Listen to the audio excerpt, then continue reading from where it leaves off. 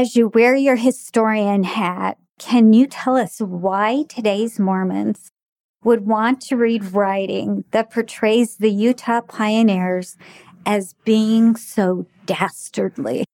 I find them interesting to read because it allows me to enter directly into the same experiences Americans of 100, 150 years ago went through. We dress up in pioneer clothes, we go on handcart treks and so on. When we're just play acting, we're not really able to get into the real experience of someone who went through those things.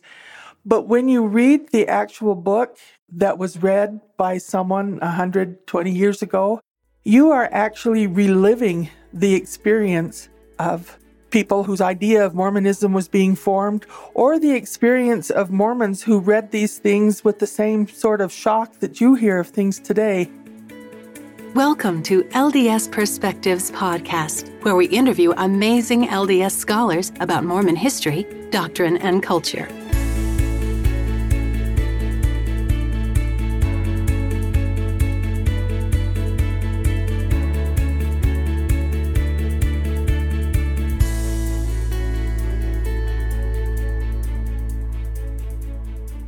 Hello, and welcome to the LDS Perspectives Podcast. This is Laura Harris Hales, and I'm here today with Ardis Parshall to talk about the Mormon image in literature. Ardis is a historian, author, and freelance researcher specializing in Mormon history. She's the co-editor of the Mormon Image in Literature series. She maintains the popular Mormon history blog, Keep a Pitchin' In. How did you get into archival history?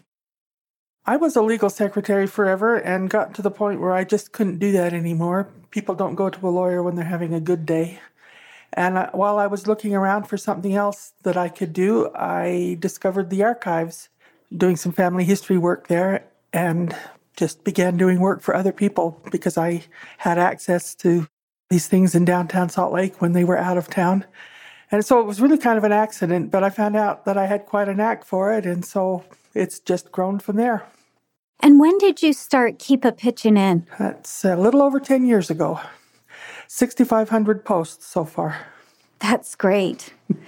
That is super. Not all by you, fortunately, right? All but about 150 by me. Oh, wow. That's great. For those who are not familiar with the Mormon Image in Literature series, can you explain its purpose and scope? Sure. This started because of Mike Austin's interest in literature. He was aware of some early novels that featured Mormons as characters from the 1850s and 60s, but he wasn't actually able to locate these books. One of them, The Mormoness, was the earliest one that he could identify, but it existed nowhere. I found a copy of it at the Church History Library and transcribed it for him, and that's the beginning of the series. He wanted to make these early works available to people so they didn't have to hunt like he did. And I began to be interested in how they affected us in history. So we have the team of his literature and my history to look at how Mormons have been perceived in fiction for all of these years. These books were written in English. Why would you need to transcribe them? They're impossible to find. Many of them were never printed in large editions, and so over the years they've become lost. And others, like the dime novel series, are printed on such fragile paper, just like the old telephone books were printed on, and they have just crumbled away. They don't exist anywhere. Mike has identified dozens of stories that evidently had Mormon characters, but the physical item has not survived.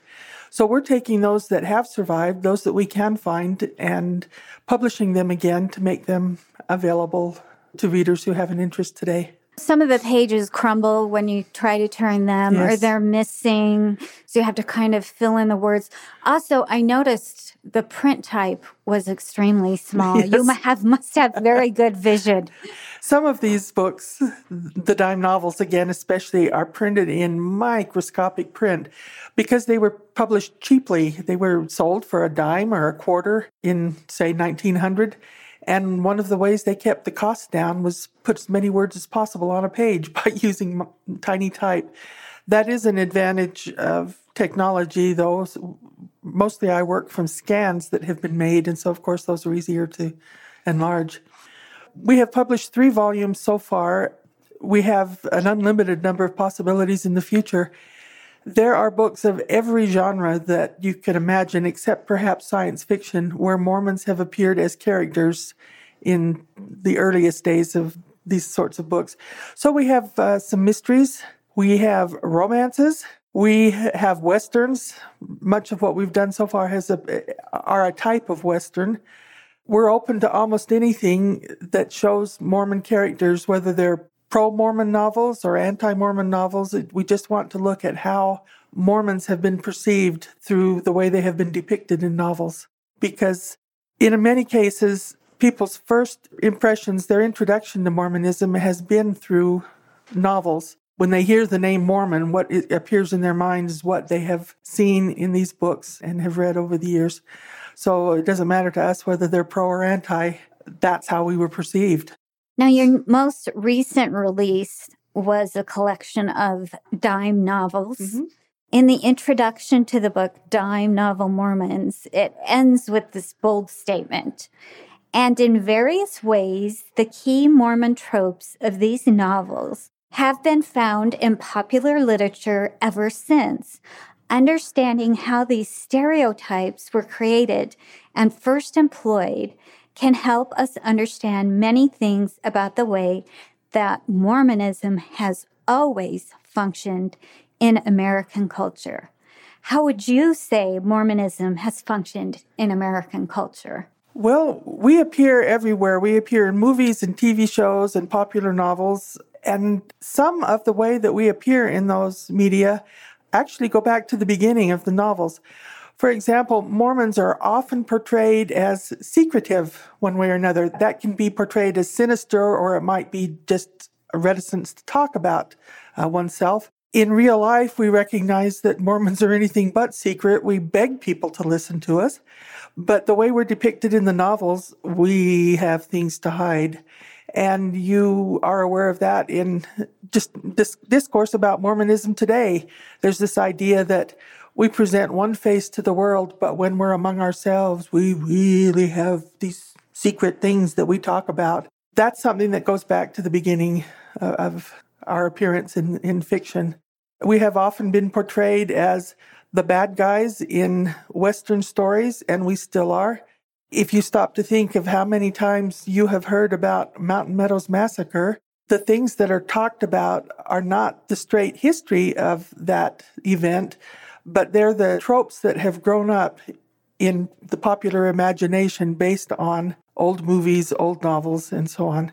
Every time we're mentioned, there's this baggage from the past that we may or may not have created ourselves, but it's there. When we're talking about dime novels, what period of time were these popular? And was it like 1860s to 1910? They began in about 1870.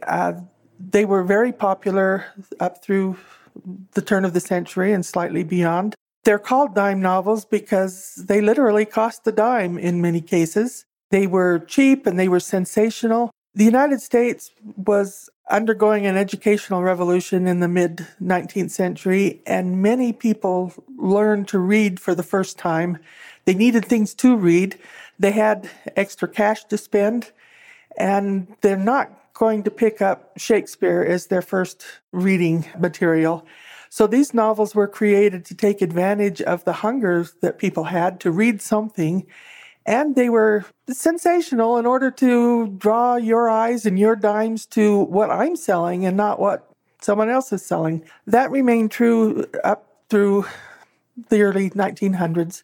So the dime novels lasted 30, 40 years, virtually unchanged. Sometimes the details would be upgraded. You have fewer stagecoaches and more automobiles by the end, but the stories themselves are virtually identical. If you were to describe the typical Mormon-themed dime novel, what would it include? Well, it would probably include a Mormon that people didn't realize was a Mormon, because he would present himself as very polished, very civil, very educated, but he was really a Danite, don't you know? he was back east. He was looking for young girls to seduce and carry off to his harem in the West. So there's the bad guy Mormon. There's the innocent young maiden who has no idea what she's getting into when she receives the attention of this terrible, terrible Mormon missionary. And then there's always the red-blooded American hero who comes to the rescue. The girl has been carried off across the plains, and she's about to be married off to some ancient Mormon polygamist, and this stalwart young American rides in at the last minute and saves her and hopefully punishes the Mormons while he's at it. But in any case, they ride off into the sunset together. Those elements seem to be essential no matter what the setting is, no matter what the theme, no matter what other details there might be. There are those three characters with those sinister motives always in play. It is interesting that Danites, major figures in any respectable dime novel, including Mormons, were so well known to the broad American culture of the 19th century, but they're practically unknown now. They're part of the history we've forgotten. Well, they may be forgotten within Mormon culture itself because their real existence was such a short term and they played no role like the public prints have it. But they have been fairly steady in non-Mormon, anti-Mormon literature. They fed off the news stories of the 19th century. During the time when Brigham Young was supposedly responsible for every murder that ever happened between the Mississippi and the Pacific, of course, it was the Danites who were at fault. Danites are appearing as the bad guys in news reports, which is generally the source of dime novels. And so they appear in the novels reinforcing that popular image, and the newspapers, wanting to satisfy their audiences, incorporate Danites again into their news stories. It's a vicious circle. It had such a little bit of reality during the Missouri period of our history, but somehow that got transferred to the Utah period and blown completely out of any sense of reality, and they just became the stock villains. Looking through a 21st century lens, these novels seem so melodramatic and over the top. Oh, aren't they, though? But they nevertheless were found believable by 19th century readers. How did these stereotypes affect public perception and reception of Mormon missionaries in the late 19th century? They couldn't help but have an effect, because if the only thing that you've ever heard about Mormons is from the novels or from the newspapers, which might as well have been novels, that's what you have in your mind when you hear a knock at your door and you answer it, and there are a pair of obviously Mormon missionaries, probably in their bowler hats and carrying their grips and umbrellas.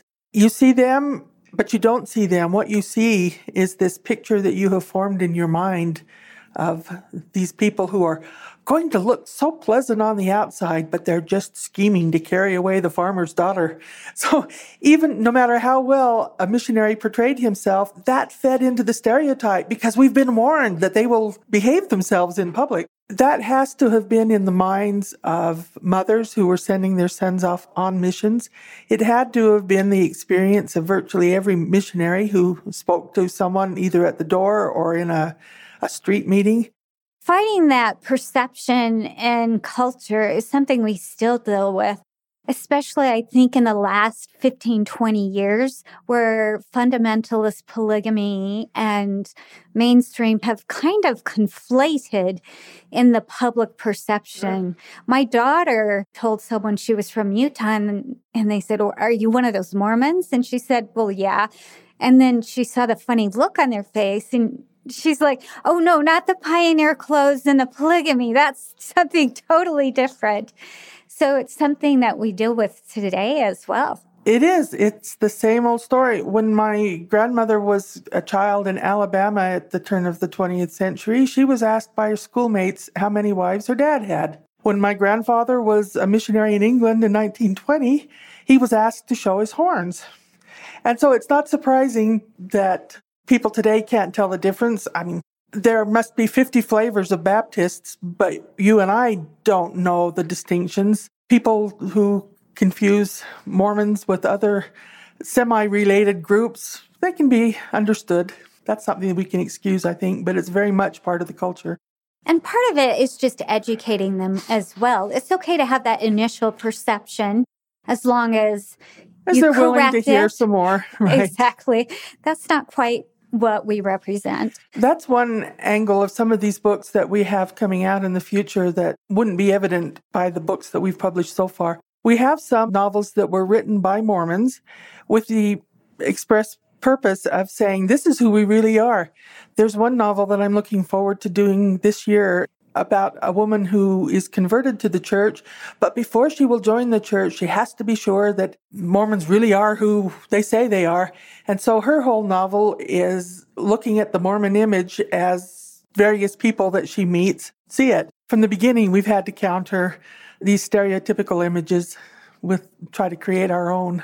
Beyond portrayals of Mormons in American dime novels, literature affected the public perception of Mormons internationally.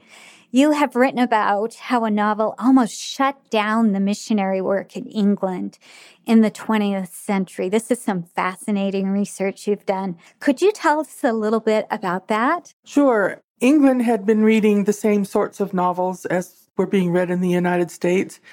But in about 1910, Winifred Graham, a very popular novelist and magazine feature writer, wrote a book about Mormons that depicted, again, one of these well-behaved, polished Mormon missionaries who tricked a young girl into attending some Mormon meetings where she was converted. And then his true colors were revealed. He was actually a many times married man, and he was there looking for new wives to ship to Utah. I mean, it's the same old story, but for some reason, this novel caught the imagination of the British people. There were many stories in the newspapers about whole shiploads of young girls being sent off to Utah. There became such an outcry by the general public and by officials of the Church of England that they called on Parliament to investigate and throw the Mormons out. There was even the possibility that British Mormons would have their civil rights curtailed. So Winston Churchill, who was the Home Secretary, took on that assignment, and he investigated Mormonism. He looked into every case of girls leaving Great Britain without their parents to see what their stories were. And eventually he concluded that there was no reason for alarm, and the investigation dropped. But that entire investigation was spurred by the image of Mormons created through the novels of Winifred Graham. As you wear your historian hat, can you tell us why today's Mormons would want to read writing that portrays the Utah pioneers as being so dastardly? Well, you really have to keep your temper under control. You have to read them for what they are and not get indignant, or you won't get very far. I find them interesting to read because it allows me to enter directly into the same experiences Americans of 100, 150 years ago went through. We restore buildings, we dress up in pioneer clothes, we go on handcart treks and so on. When we're just play acting, we're not really able to get into the real experience of someone who went through those things. But when you read the actual book that was read by someone 120 years ago, and those identical words form images in your brain that have to be very, very similar to the images they formed in the brains of readers all that time ago, you are actually reliving the experience of people whose idea of Mormonism was being formed, or the experience of Mormons who read these things with the same sort of shock that you hear of things today. That is the experience. You are recreating an historical event in your own life in a way that we can't do with a lot of our play acting. That's what I find the most useful. It actually allows me to enter the world of the past. Boyd K. Packer said in a fireside address about the arts, teachers, readers in this case, would do well to learn the difference between studying some things as compared to studying about them. There is a great difference. How does this apply to the Mormon Image in Literature project? That idea is what allows me to read these novels and find some value in them other than just having my blood pressure raised. I'm not studying them to learn anything about my people. They really have nothing to teach me about Mormons or Mormonism or Utah. But I'm studying about the perceptions of Utahns and Mormons in the minds of other people. I think that's a valuable consideration. Some people might hesitate to pick up a book that is clearly anti-Mormon because they're not making the distinction between studying something and studying about something. You're not learning this in order to adopt it, in order to incorporate it into your daily lives, as the Sunday school line goes. You're reading it to learn about the past, about the way people see us. I think there's a lesson in these dime novels that we can apply now in our culture. At the same time these dime novels were being written and released, Mormons themselves were not releasing any similar literature in that genre, were they? They were importing into Utah the same books that were being read elsewhere. I'm not really sure. But were they writing their own counter narratives to portray how their lives really were? I see what you mean. There was a movement in the late 19th century called home literature. The idea was that we have home industry. We're producing sugar. We're producing fabric. We're producing all the things that are needed in life. We should be producing literature at home too. And so in the magazines, particularly the Contributor and the Young Woman's Journal, there were a number of novels written from a Mormon point of view. There's Susie Young Gates writing about a couple during the Utah War, which is going to be very different than novels written at the same time about the Mountain Meadows Massacre. There is B.H. Roberts, the General Authority, who adapted the story of Corianton from the Book of Mormon, and it was published in the Contributor. So we do have some literature. It's not great. It's the first steps in trying to produce a literature of our own. It's not widely studied anymore except as an artifact of that time. It does show that we felt a vacuum in writing that portrayed us in a way that was acceptable, that they did begin to start to fill with that home literature. I've noticed that we've started to catch up in the American Mormon culture, at least, as far as publishing our own stories. So many people have their blogs telling their stories. This is what Mormonism really is like.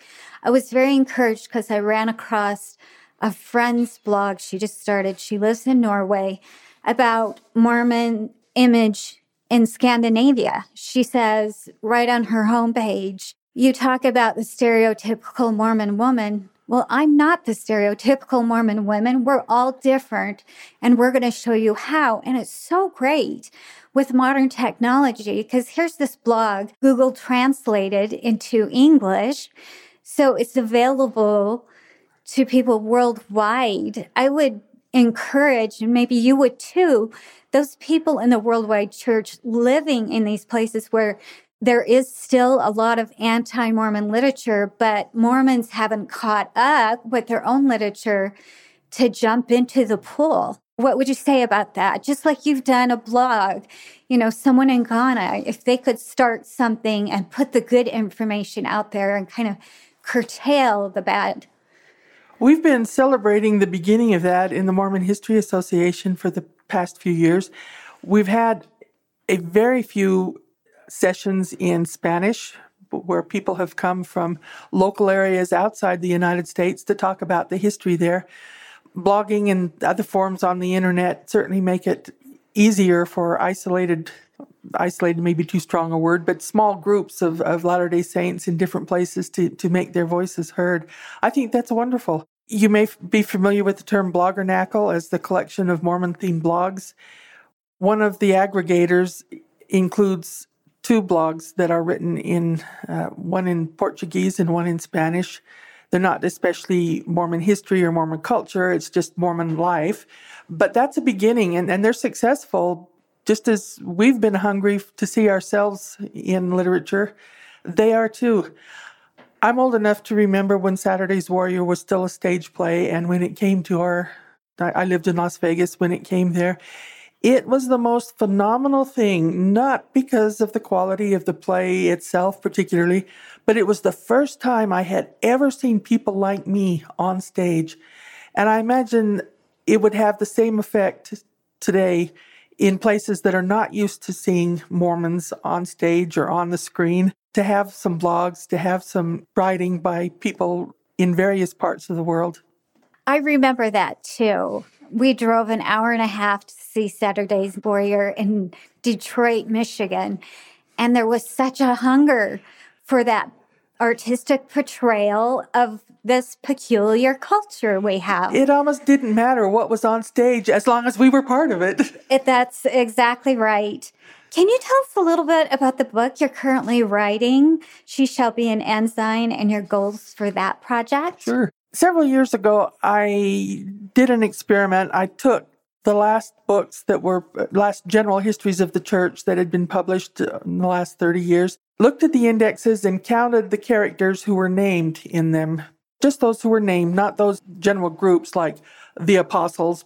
And I discovered that even in the most recent histories, there were no more than 5% of the characters that were women.